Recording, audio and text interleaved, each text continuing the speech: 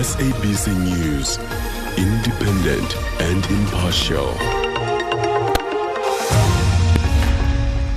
Socio-Economic Rights Institute still concerned about the phrasing of the lockdown regulations, and cold weather will still persist today and tomorrow.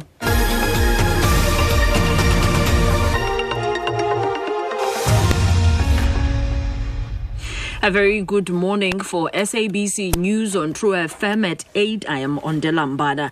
The Socio-Economic Rights Institute says it welcomes the new lockdown regulations on evictions, but is still concerned that some loopholes have not been addressed.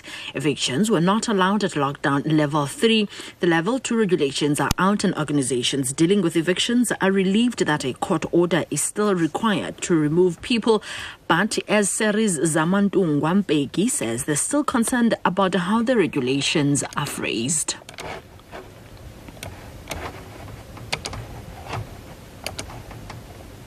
What we are worried about is the responses that the municipalities usually give, which is that when they conduct an eviction on a certain property, they don't call what they are doing an illegal eviction, because they always say that these structures are unoccupied and are therefore not a home. And if they are not a home, it means they don't find protection under this current regulation. So that is what we have been concerned about. Eskom says load shedding is expected to persist for the rest of the week. Stage 2 load shedding is to resume from 9 a.m. this morning until 10 p.m. tonight. Eskom re-implemented Stage 2 yesterday, warning that the power system is severely constrained. The power utility says 6 generators were returned to service at Medupi, Tutuka, Kendal, Majuba and Grootvlei power stations on Monday, but 4 units broke down yesterday. Eskom spokesperson Sikonati Manjanja has described as regrettable having to resort to load shedding amid cold and weather conditions.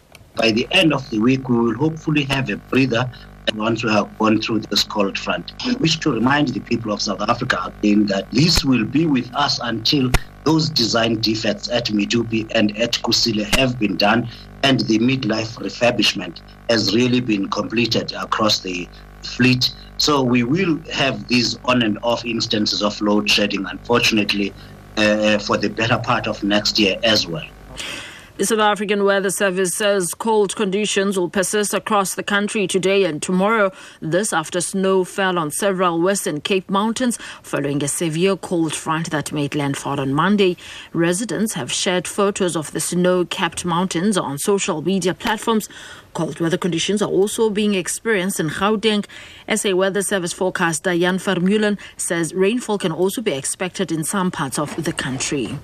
Today is going to be a cold day. The cold front now lies east of the country, but there is still some rainfall expected over the southeast coast and adjacent interior, where there can also be some snowfalls over the mountains there of Eastern Cape. We also have a watch for high seas between Mossel Bay and Margate.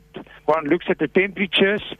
For Johannesburg, minimum 0, maximum 14. Pretoria 2 and 17, and Vereeniging -2 and 15. There definitely is further chance of snow. Already tomorrow, there's another cold front. The UN Security Council will hold an emergency session on the situation in Mali this afternoon after the meeting was requested by France and Niger. The country's President Ibrahim Boubacar Keïta resigned yesterday and dissolved parliament after multiplying soldiers detained him at gunpoint. Recapping on our top story, the Socio-Economic Rights Institute says it welcomes the new lockdown regulations on evictions, but are still concerned that some loopholes have not been addressed. For SABC News on True FM, I am Mondelambana, more news at 9.